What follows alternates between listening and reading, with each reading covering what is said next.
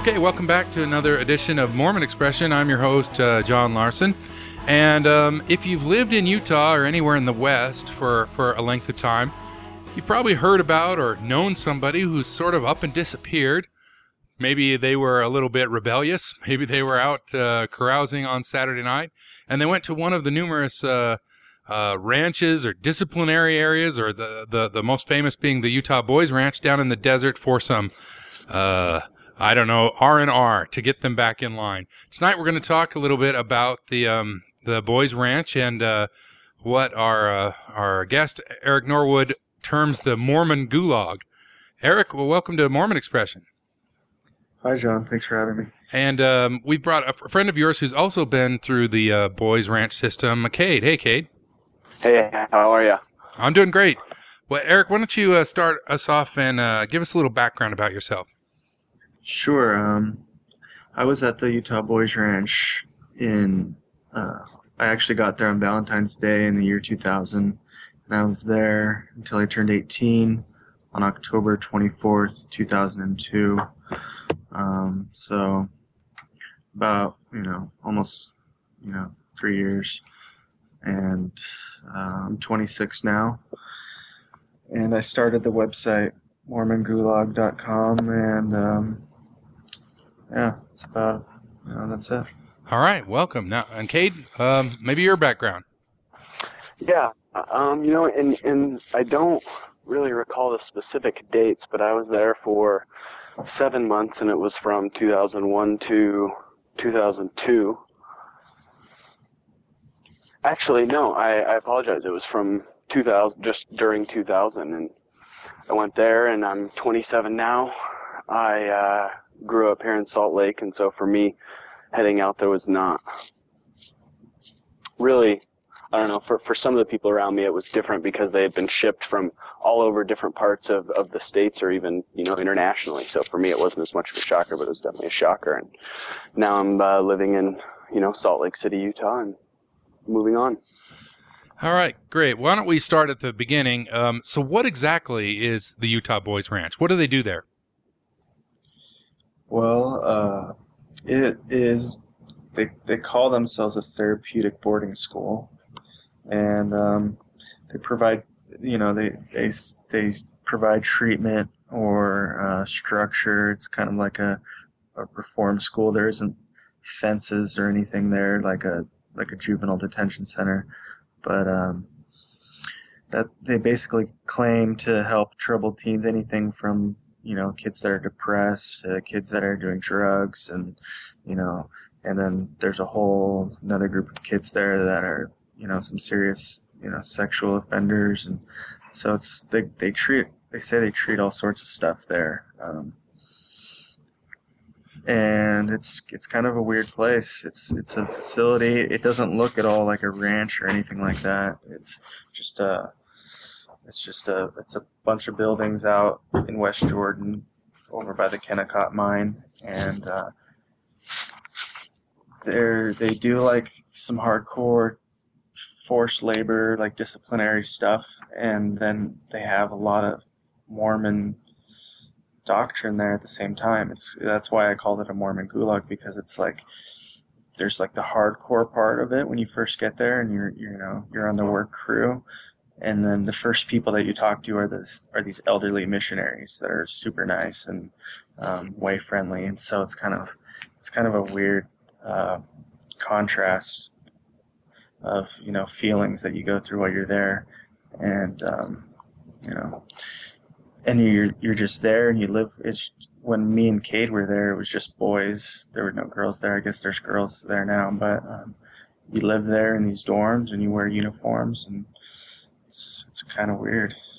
So now you're describing individuals, like sexual perpetrators, or I don't know, people who've had trouble with the law, but this isn't like a state-run facility, right? No, like I would say 95% of the kids there have never been in trouble with the law. I wasn't in trouble at all with the law. It's very few number of kids that get sent there by the courts. It's mostly just like, it's a lot of just families that have problems with their kids that can either afford it, or a lot of the times the church pays for it. And they, it's just normal kids, really. It's not, no one there is really a criminal. There's probably like a 10% of the population there are some sex offenders, and besides that, there's just normal kids, just rebellious kids mostly. So it's generally the parents and or under the direction of the church that are sending them out. This isn't like your probation officer makes you go or anything. No, well, in my situation, I was getting in trouble at home, and we were meeting with the stake president of our, stake back in California, and he recommended the Utah Boys Ranch, and my parents sent me there. That's how it happened. And he knew about it because another boy in our stake had gone there previously. Yeah, there's not really anybody that goes there that is not affiliated with the LDS Church in some way. And that's usually how they get referred there. Is these parents are talking to their bishop and saying, "Oh, we're having problems with our son," and the bishop is referring them to the Boys Ranch. So go ahead. I was just going to say that was pretty much every case, everyone that I knew, pretty much. That's how it happened. So how do the parents even hear about the? I've heard about it in the news from time to time, but how do the parents know this is a resource for them? I don't know how. My parents knew about it from our stake president. I don't know how he knew about it or how they're getting the word out. I don't know. But somehow back in California, he knew about this crazy place in Utah, and he told my parents about it, and they sent me there. But I don't know. I grew up in California. I had never heard of a Utah Boys Ranch or anything like that before they came to pick me up. Okay, we'll come back to that church connection, which we obviously want to explore at some length. But let's talk about life, sort of in the Boys Ranch. So Eric, you were there for 3 years. Almost. Maybe describe a typical day at the Utah Boys Ranch. Oh man.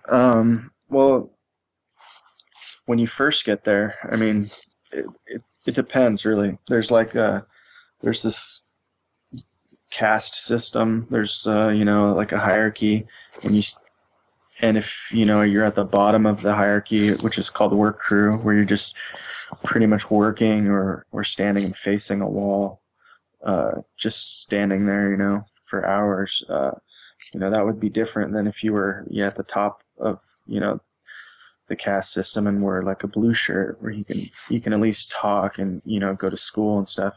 It was different. It was weird, but you'd wake up early, you'd come out, read some scriptures, pray, go back and do chores, and then go down to this cafeteria. It was, I don't even know how to describe it. It's so weird talking about it.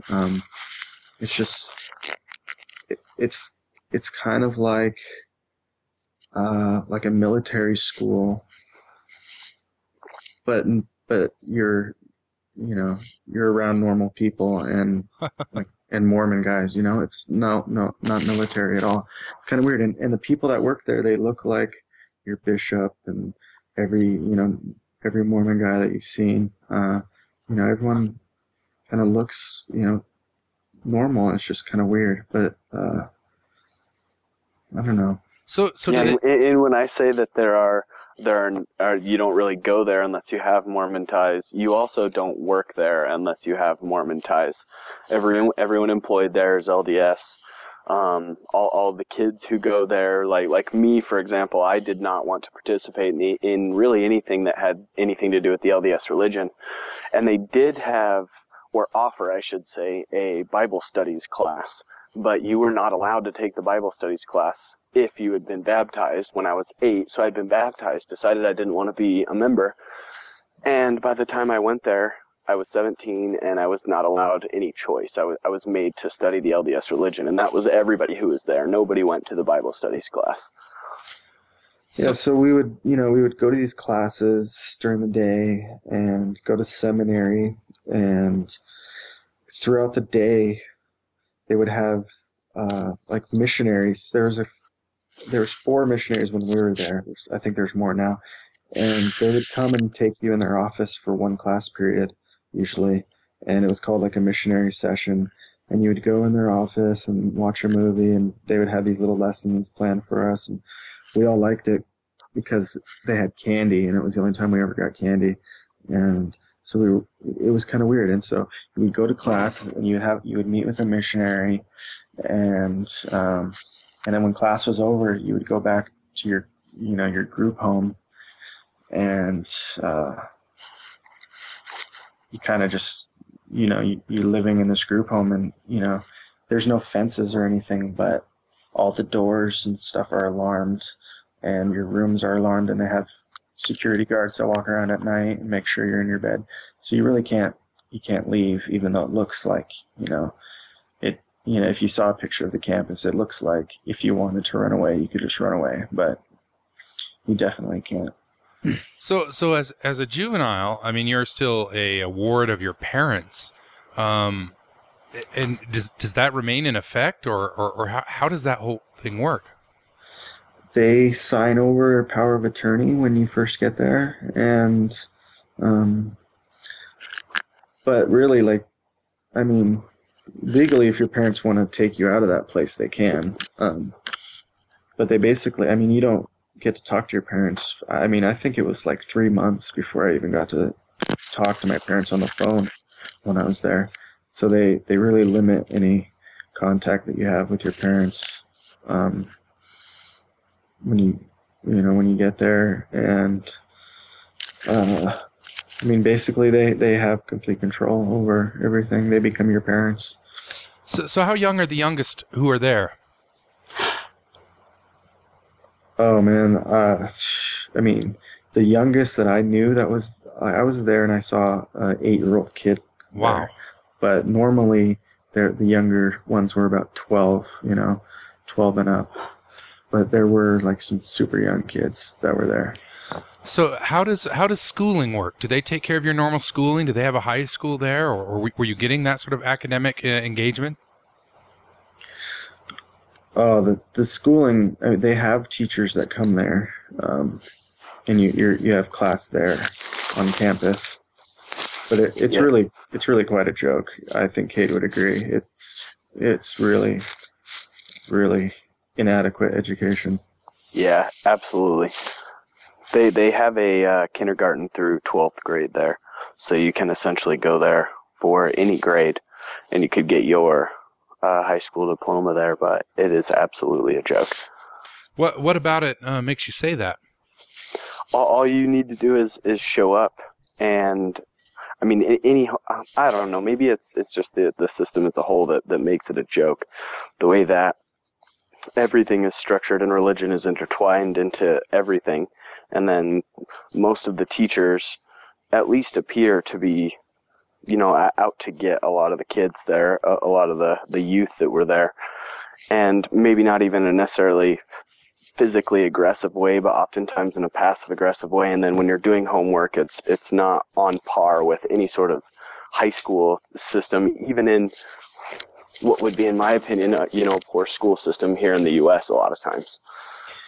Yeah, they have like crossword puzzles, like in senior high school level classes, we're doing like crossword puzzles in English class, and it's really like, it reminds me of when you're a child actor on set, they have a tutor come.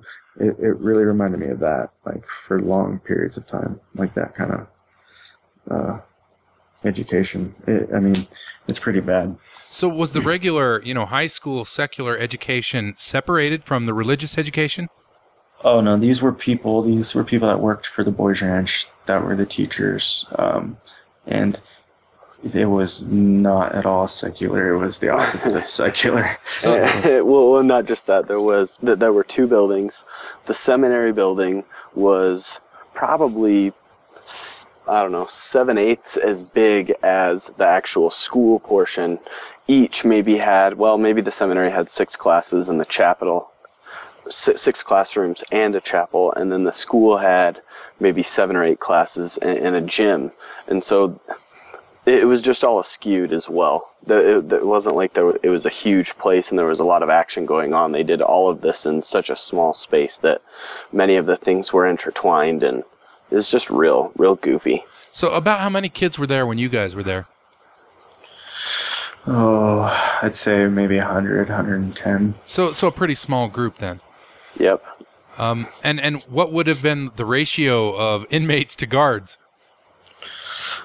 Well, they had, in our group homes, we had 3 staff. They were called our home staff, and there was a married couple and then like a single, usually a return missionary, living in like a studio. He lived in the studio apartment, and the couple lived in like a 1-bedroom apartment that was attached to our dorms. And so there would be 3, those would be our 3 main staff, that were with us, 24/7, except for when we were at school. And, there would be about, I don't know, I'd say like 20, 25 of us in a home, maybe. And, Yeah, it would range in between about 18 and I remember maybe like 30 was the most we ever had in one of our homes when we had kids sleeping on the couches or something. Yeah, and then there's all sorts of therapists and stuff that work with you, but there's probably less than 50 staff there, maybe more. I don't know, but not too many. You were well watched, we could say. Oh yeah, constantly. We're constantly being watched. So let's talk a little bit about the work detail. What sort of physical activities or physical labor did they have you doing? Fantastic things. That's a great question. Yeah. Wow. Besides like regular work, like cleaning and doing because there was no janitors or anything there. There's no like cleaning staff, or like in a hospital you would have people cleaning. We completely maintained that entire facility. There was like one guy that was like a maintenance guy that would like fix like tractors and stuff, and but he wouldn't clean or anything. So we would do that kind of stuff. But on work crew, like we would just do like BS type work, like moving rocks like into huge piles. Like we'd take these huge rocks, like these 10-pound rocks, and move them into these huge piles.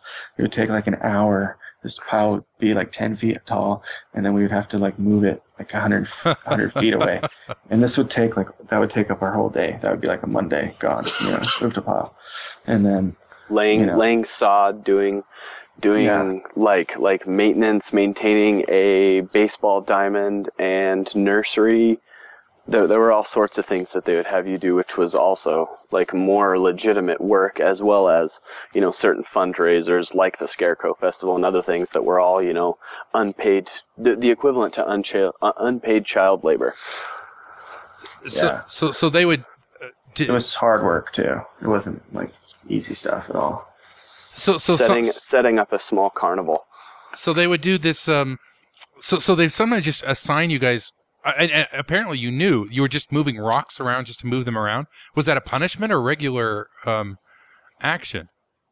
Yeah, that was just to mess with us. That was like a punishment. That would be a punishment, but pulling weeds and maintaining the baseball diamond and the nursery could also be like a regular time thing, not just a punishment, but depending on who you were in the hierarchy and kind of your personality, it really could be both. Did you earn any sort of money, or did they give you anything in return? No way. Absolutely not.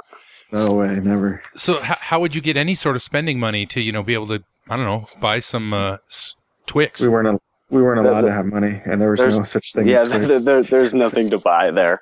There's no vending machines or like an office, a little small closet office that sells, Twix and coloring books and stuff like that. There was nothing like that.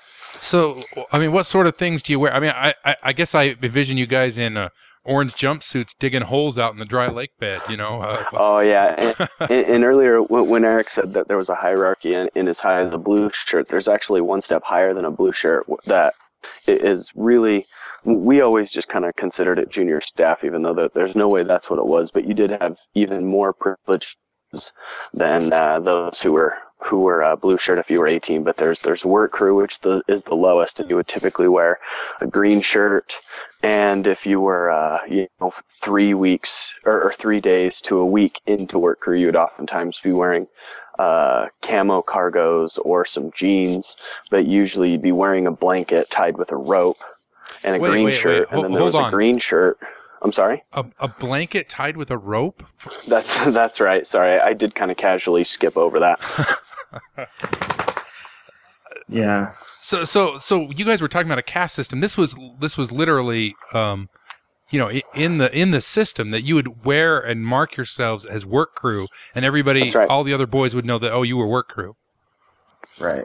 Yeah. Well, and all your time was spent with work crew. They were always a group of 1 to maybe 3 groups of boys doing different specific activities, or just being babysat in a specific location, i.e. the gym or somewhere in the seminary building, somewhere like that. So how would you get on the work crew? What would you have to do to get the work crew assignment? Well, when you first get there, that's what you do. You're on work crew. They take your clothes and they give you, a green shirt and, like Kate was saying, a blanket. They take your pants away and they give you this big brown wool blanket, like you put under a saddle, and you tie it around wrap it around your waist like a towel, and you basically be wearing a dress and have a leash around you, and you're on work crew being held on a leash by a staff member 24/7, and that's the lowest. And then after that, you can still be on work crew and wear pants, like camo pants or jeans. And so you could earn your pants back through good behavior. Yeah, you had to earn your pants back for sure. And your shoes. You had to earn your shoes as well. Oftentimes you just wear socks. Oh, really? Yeah. Working outside. Yeah, that's right. So I guess they would take away everything from you. I mean, you wouldn't have a watch or you just had your own. You just had your own underwear and socks, literally. The beauty of that, when you saying that they take away everything, that's exactly right. You actually have to raise your hand and be called upon and ask in a specific way to do one of essentially any natural thing other than breathing. If you need to sneeze, you need to raise your arm. If you need to scratch yourself, you need to raise your arm and ask. And if you do otherwise, you can be made to stare in the corner. You can be made to do push-ups. You can be detained by a man 3 times to 4 times your size. Just all sorts of crazy things. So I guess as you behaved yourself and learned to do what you're told, you would earn up in privilege. So did the work crew get as much time like in school and in seminary as everybody else? Did they use that as a punishment? No, the weird thing, which might kind of be borderline illegal for them to do, is there's no school at all while you're on work crew.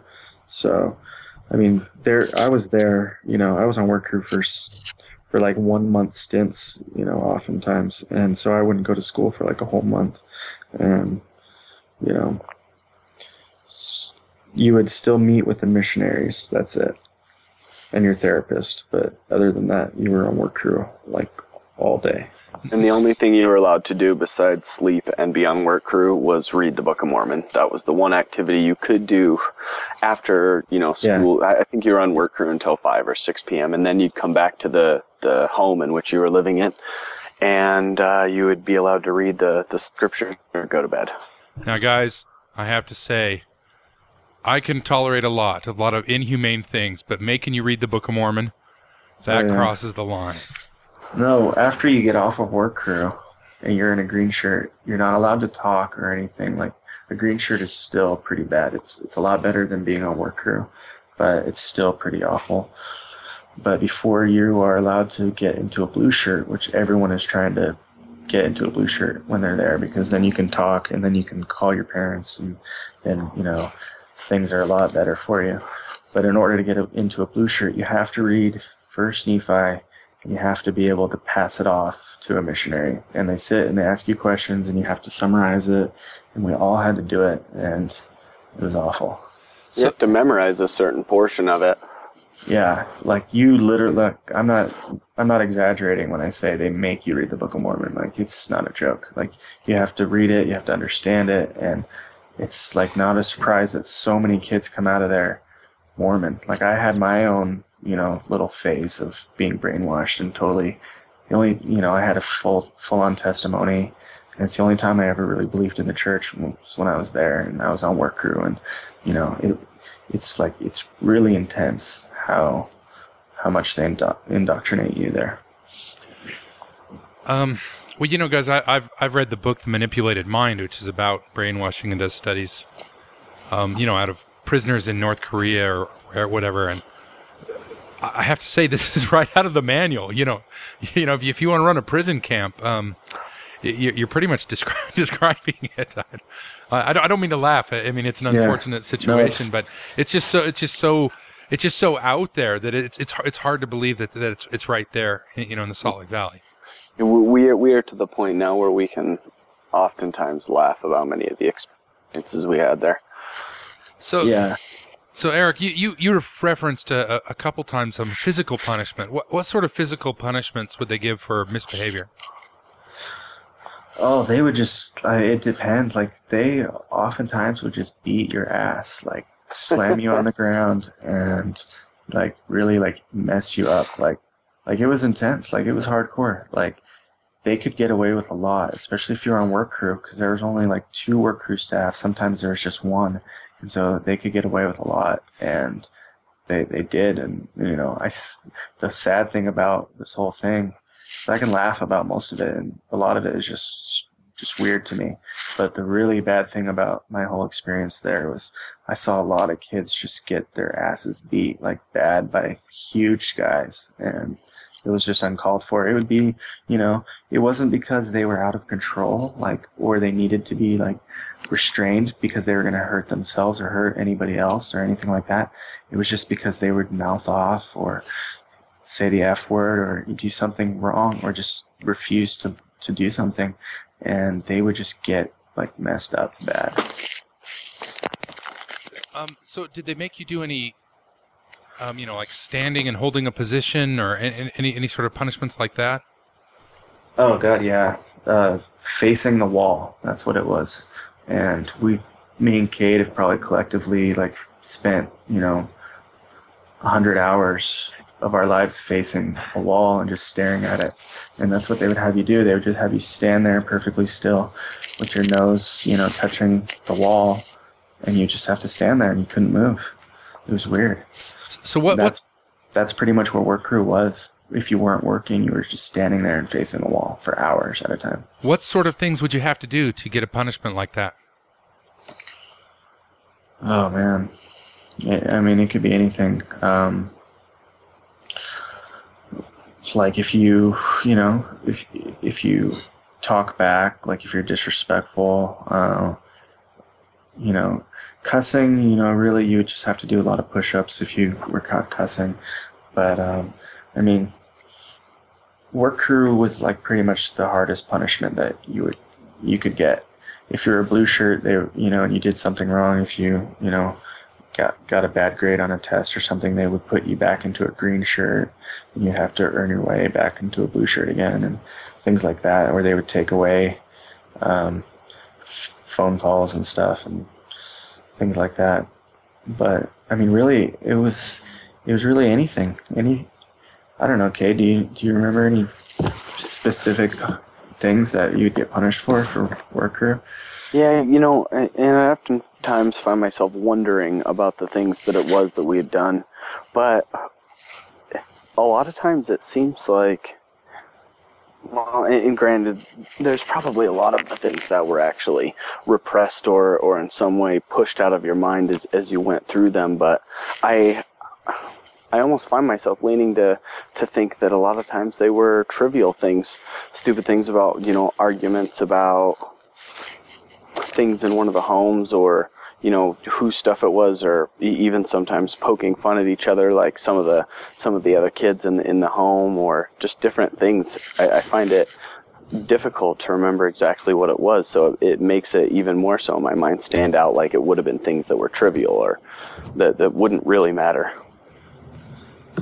Well, Yeah, I remember a lot of trivial things, and I remember like some serious things too. Like, I mean, kids were, there were some gay kids that would be caught having sex with each other, and they would be put in blankets on work crew, and there's kids that would get caught smoking weed there or failing a drug test. Right. But there's sneaking cocaine in, and yeah, there's some stuff like that going on, but mostly it was just like really trivial stuff, like stupid stuff. Okay, you guys have mentioned the missionaries a couple times, and I've sort of let it go till now. So were these real official church missionaries, or just people sort of acting as missionaries? Oh no. Full-blown missionaries, actual missionaries. Yeah, let me state for the record that they were called there. That was their mission, Utah Boys Ranch. So the Utah Boys Ranch, who owns and operates this thing? Is it its own entity? Is it a for-profit organization? Is it a not-for-profit, or do you guys know? It's a non-profit, and they have a board of directors and an executive director who is Chris Butters. Most people know for 15 years, but I don't know who exactly owns it. So let's talk a little bit about Chris. Chris Butters is the Utah State Senator. He's on the Utah Senate for the South Jordan. Is it West Jordan? West Jordan. Yeah. He is a very outspoken old cuss, and he's been a bishop 3 times. So he's connected into the church, and he's the executive director of this thing. He was until 2005. And did he step down, or? Yeah, he was forced to step down. He had somebody at the Boys Ranch. There must have been some kind of coup, within the ranks, because somebody reported him for using the Boys Ranch office in his Senate campaign, and so they had him step down, and he now receives a pension from them. But there's a new executive director now. But he was the executive director for like 15 years.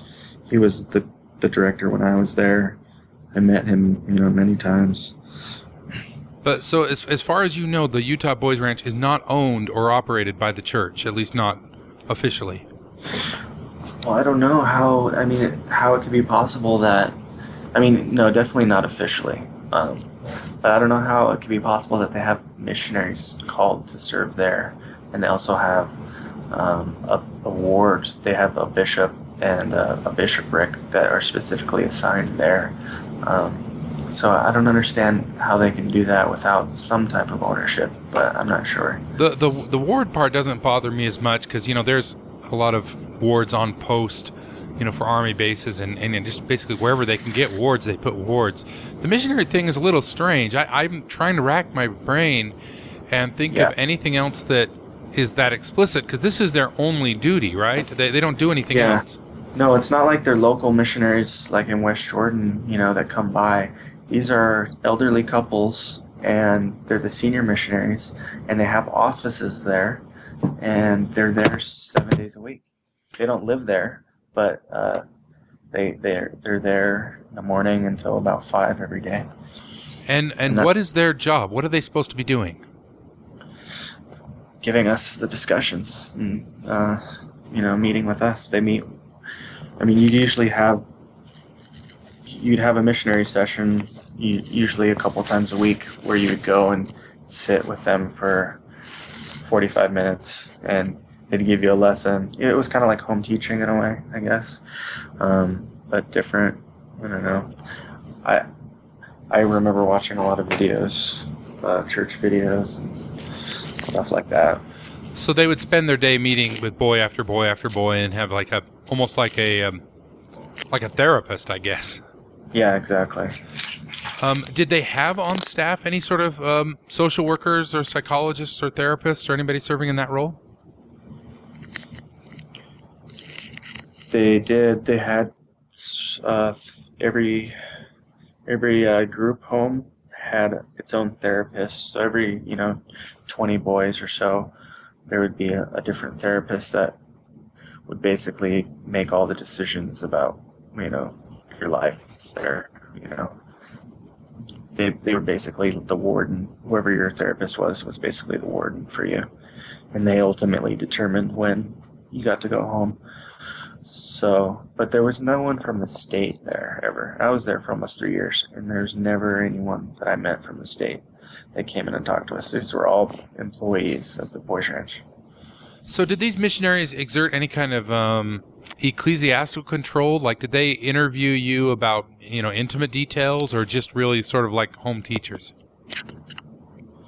That was mostly they didn't call it a bishopric there. They called it the branch presidency. And that was basically what the branch presidency did, besides your therapist also. The branch presidency, who really kind of, the one that was there when I was there, I can't remember his name, but he reminded me a lot of Mr. Garrison, and like the old school Mr. Garrison. And he would ask you all sorts of crazy stuff, like, if you masturbated and had sex and all sorts. He did all that weird conversation that you have with the bishop, and you would have to confess to him, and it was all connected with your therapist. Your therapist would know all your issues that you talked about with the branch president, and the missionaries would know why you were there and all your issues. So it was all kind of out there. But the missionaries were mostly just the friendly old people there to give you candy and to be nice to you. That was really their function. So I mean, let's go back. If you would confess something to your bishop might share that with your therapist or with other counselors there? Well, yeah, you don't have. There's a bishop there. I mean, there's a chapel. Oh, your branch president. Yeah, for sure. They would all talk to each other. Wow. Okay, so we talked about. Go ahead.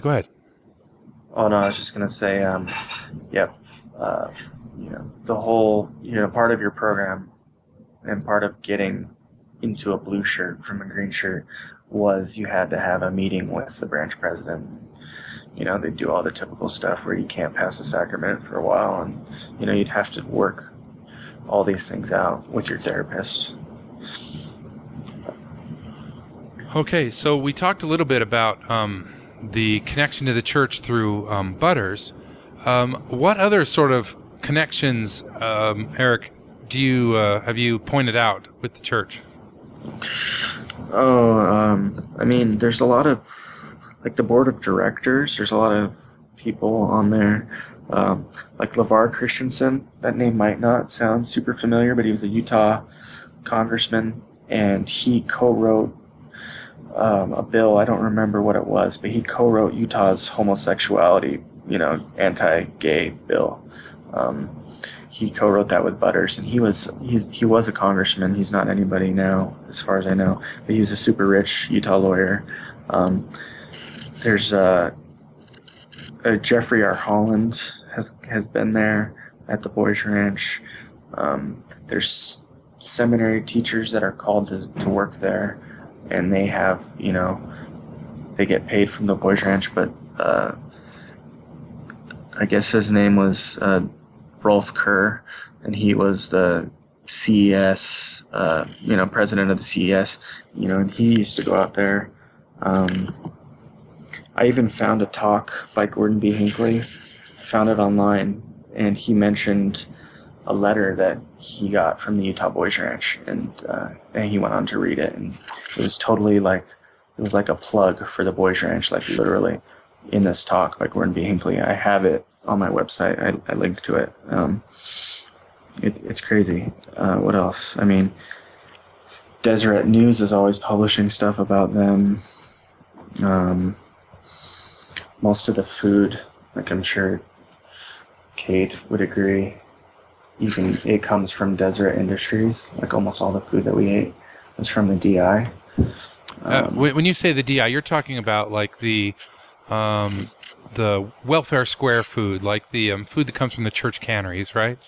Yeah, like the gallon of milk that has a little Deseret label on it. Right. Like from the stuff that they give the poor people in the church. Like we would drink, I think that's all we ever drank really was that Deseret milk, and the Deseret peanut butter. I remember hating that Deseret peanut butter so much. It was so crappy.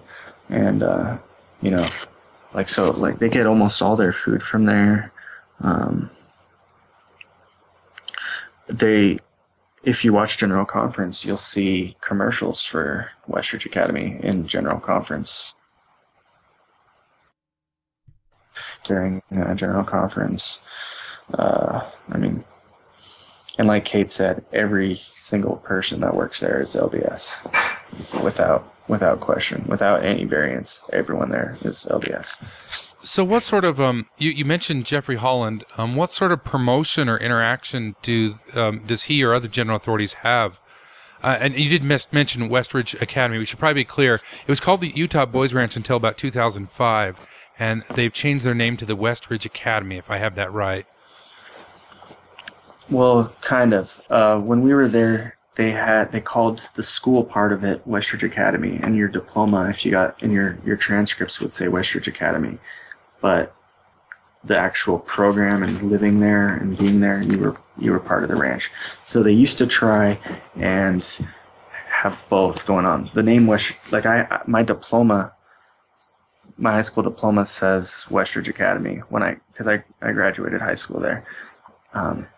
But in 2005, they brought the girls on, so they just, I guess they abandoned that whole name and went with Westridge Academy for everything. So. Okay, so yeah, the question still sort of holds. You know, what do you know of the cross promotion? How are the general authorities involved in it? I could imagine that they probably, this is just me speculating. I don't have any hard evidence, but I can imagine that they are spreading the word about the Boys Ranch for, getting it out to bishops and stake presidents as an option for Mormon families that are, quote unquote, having trouble with their, kids. I think there's a lot of that going on. And I think more of it is about raising money and, getting LDS people to donate. Because the big thing that Chris Butters used to say was that the ranch was built completely debt-free. And so, that's all. They get a ton of money, donated to them. And I'm sure, I don't know how it works, but I'm sure the general authorities have a lot to do with that. And then there's just firesides every Sunday, and sometimes one of them would come out, and there would be, a ton of people showing up. I remember L. Tom Perry came once when I was there to a fireside. And, but, I don't know really. While I was there, it wasn't such a huge shock to me. I didn't really start thinking about how crazy the whole Mormon part of it was until I was already, until I was out of that place. Because while I was there, it was just everyday life. You don't really think, this is weird. This is completely 100% Mormon all the time, in your face. You don't really think about it because it's just how it is. And all you're thinking about when you're there is getting out and what you got to do to make your life a little easier. So Eric, let's talk about you for a second. 3 years. 3 years seems a long time to be away from your family and away from, your friends, and sort of walked up in this, I don't know, yeah. It sounds like a seminary crossed with a military academy. How did that affect you? Well, I should clarify, there was about 3 or 4 months of time that I was at home, and then I went back. I went home for the summer. But yeah, it was pretty much like a straight, 3 years that I was there. And it was tough for me because my parents were from California, and I didn't have any family in Utah. So, I couldn't go home. Some boys, you could eventually earn the privilege of going home for the weekend and with your family, and I could never do that. So I was always there, a lot. I was there 7 days, a week, and it was pretty tough. It pretty much destroyed, a family relationship, and it was weird. It took me, it took me a good 3 years from like 18 to like 21 to really, recover and wrap my head around it, and like, because it was just such a crazy experience. I mean, when I started my website, I didn't start it to do any kind of activism or outreach or anything. I had just decided that, I'd finished writing, I was writing a book about it, and I'd finished my first draft, and I thought, no one's going to believe this crap. Like, no one is going to believe me. This is crazy. And there's nothing on the internet about it. And so I just decided to start a website that had other stories. And so I could find stories, and people could find me and post their stories, so that my own story would be believable. Because like, some of the stuff that went on there is just, you wouldn't even imagine that, that kind of place exists. And it's, and yet it does. And it's still growing strong. So, Eric, you've alleged abuses. Maybe you can give us an outline of what you think are the worst abuses. I mean, let me frame it this way. Let me play devil's advocate for a minute. Some kids are sort of out of control. They need a little bit more structure. They need a little bit more discipline. Why isn't this just a way to help the wayward boys? Well, I mean, it was like I said, it wasn't like they played by their own rules, which is the problem, I think. I think obviously there's kids that need structure, and structure isn't a bad thing for, teenage boys, but they played by their own rules, and they would just beat the crap out of kids just for, showing a little attitude. And to some people, I think that they might even think that's okay. But the thing is, these were kids, children, mostly young adolescents. Like, I was 15 when I was first there, and I was a lot different when I was 18 when I got out. But, these are young kids, and a lot of them have emotional problems. A lot of them are, I'd say about 50% of them are adopted kids, and so they've got their own issues there. And it's just like a hardcore, violent, traumatic thing. I mean, they would call it being restrained, is what they would call it when you got beat up pretty bad. And I would say maybe I saw 1 or 2 out of hundreds of restraints that the kid was actually out of control, or that there was 2 kids fighting. The rest of the time, it was just mostly just for showing attitude. Like, you would get beat up, like not like you would think like a mental hospital, or like trained professionals would grab you in the right way and like take you down to the ground and hold you and all that stuff. It wasn't anything like that. It was just like slamming, like just violence. Like, these people that were working there weren't trained in any way. They were mostly young college students, Mormon students that, were looking for an easy job that worked well with their school schedule. And they would just like beat the crap out of you for showing attitude. And I mean, that's a lot different than treating kids that are like legitimately like out of control. And most of the kids weren't legitimately out of control there. They were out of control at home in ways that their parents, And the other thing about that place that I find problematic is that it's your parents that decide that you go there. There's no kind of appeal process. There's no doctor saying, okay, yes, this child needs to be locked up. Like, your parents say you need to go. And so, like, in my case, when I have like kind of a crazy zealot stepdad who's like hardcore Mormon, who hears of this place and thinks, oh, this is awesome, I can turn my wicked stepson into a missionary, then I'm there, and I'm screwed for 3 years. I have no kind of advocate or no appeals process. Like, that's it, I'm done, I'm there. And they'll keep you there as long as they can, And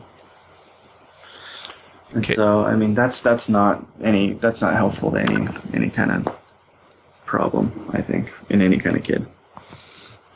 Well, Eric, the sort of things you describe, like talking back to adults and cursing and showing attitude, I mean, that's what everybody else was doing too, Yeah.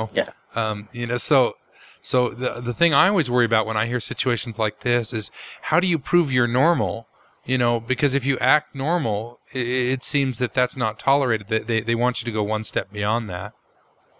Yeah, well, you don't even have the chance to prove that you're normal to anybody. I mean, while you're there, you're trying to pretend like you've seen the light, and there's no arguing with why you're there. You just accept it and say that you're working on it, and you say whatever you can say to get out of there. But it's a huge problem, I think. I mean, I would be less, I'd be more open to places like the Utah Boys Ranch if everyone that went through there at least had to go through some type of process, some type of, fitness evaluation or judicial process or appeal or something. But, there were kids there for anything, for being gay, kids there for just being gay. Kids there, there's a kid there, a good friend of mine, who was there because he was depressed and his parents were looking on the internet or spoke to an educational consultant and referred them to this place that claims to cure depression, which is, ridiculous. And then there was kids there that were like super sexually aggressive, almost like pedophiles, but I don't know if you can be a pedophile and still be a minor. I don't know how that works, but there was sexually, some sick sexual stuff going on with some of the kids there. And just most of the kids were just regular, I'm friends with a lot of the people that I was there with because they're just just regular teenage guys like me, most of us got along really well. So Eric, you've set up the Mormon Gulag site, and that's out at mormongulag.com. And we'll put a link up to it. Have you received any sort of negative feedback or any repercussions for speaking out? Oh God, yeah, tons. I've got a section on there where I've posted most of the hate mail that I've got. I get a lot of hate mail, and I've gotten a couple threats at lawsuits and stuff like that. But for the most part, I was really surprised by how many people just said, "Oh, I'm so glad somebody finally did this," and it kind of changed my whole perspective on things. Because at first, I was really just there to support, my own story that I was trying to get out there. But so I've gotten so much positive, support from people that were there, early 90s, even people that were there just a few months ago. It's really, it's quite a lot of people find that website. And it's because there's nothing else out there on the internet, which is why I started it, because there's just it was just their representation of who they were. And that was the only side of the story that was being portrayed. And, the best part is, I've gotten a lot of parents that have said, "Oh, I found your website and I'm so glad I found it, and I'm not sending my child there." And that's probably the most rewarding for me. Wow. So Cade, how has your life been changed? Or I guess you wouldn't know how it's been changed, but how has your experience there in the Boys Ranch affected you up till now? It's raised awareness both in things that I would do as far as communication with my children or other youth, all the way to kind of the way that I may interact with people. Sometimes I feel like I'm almost a little manipulative or anxious and untrusting by nature, and obviously I may not be able to attribute that entirely to the ranch, but a great deal of it. So what would you guys like to see happen? What now?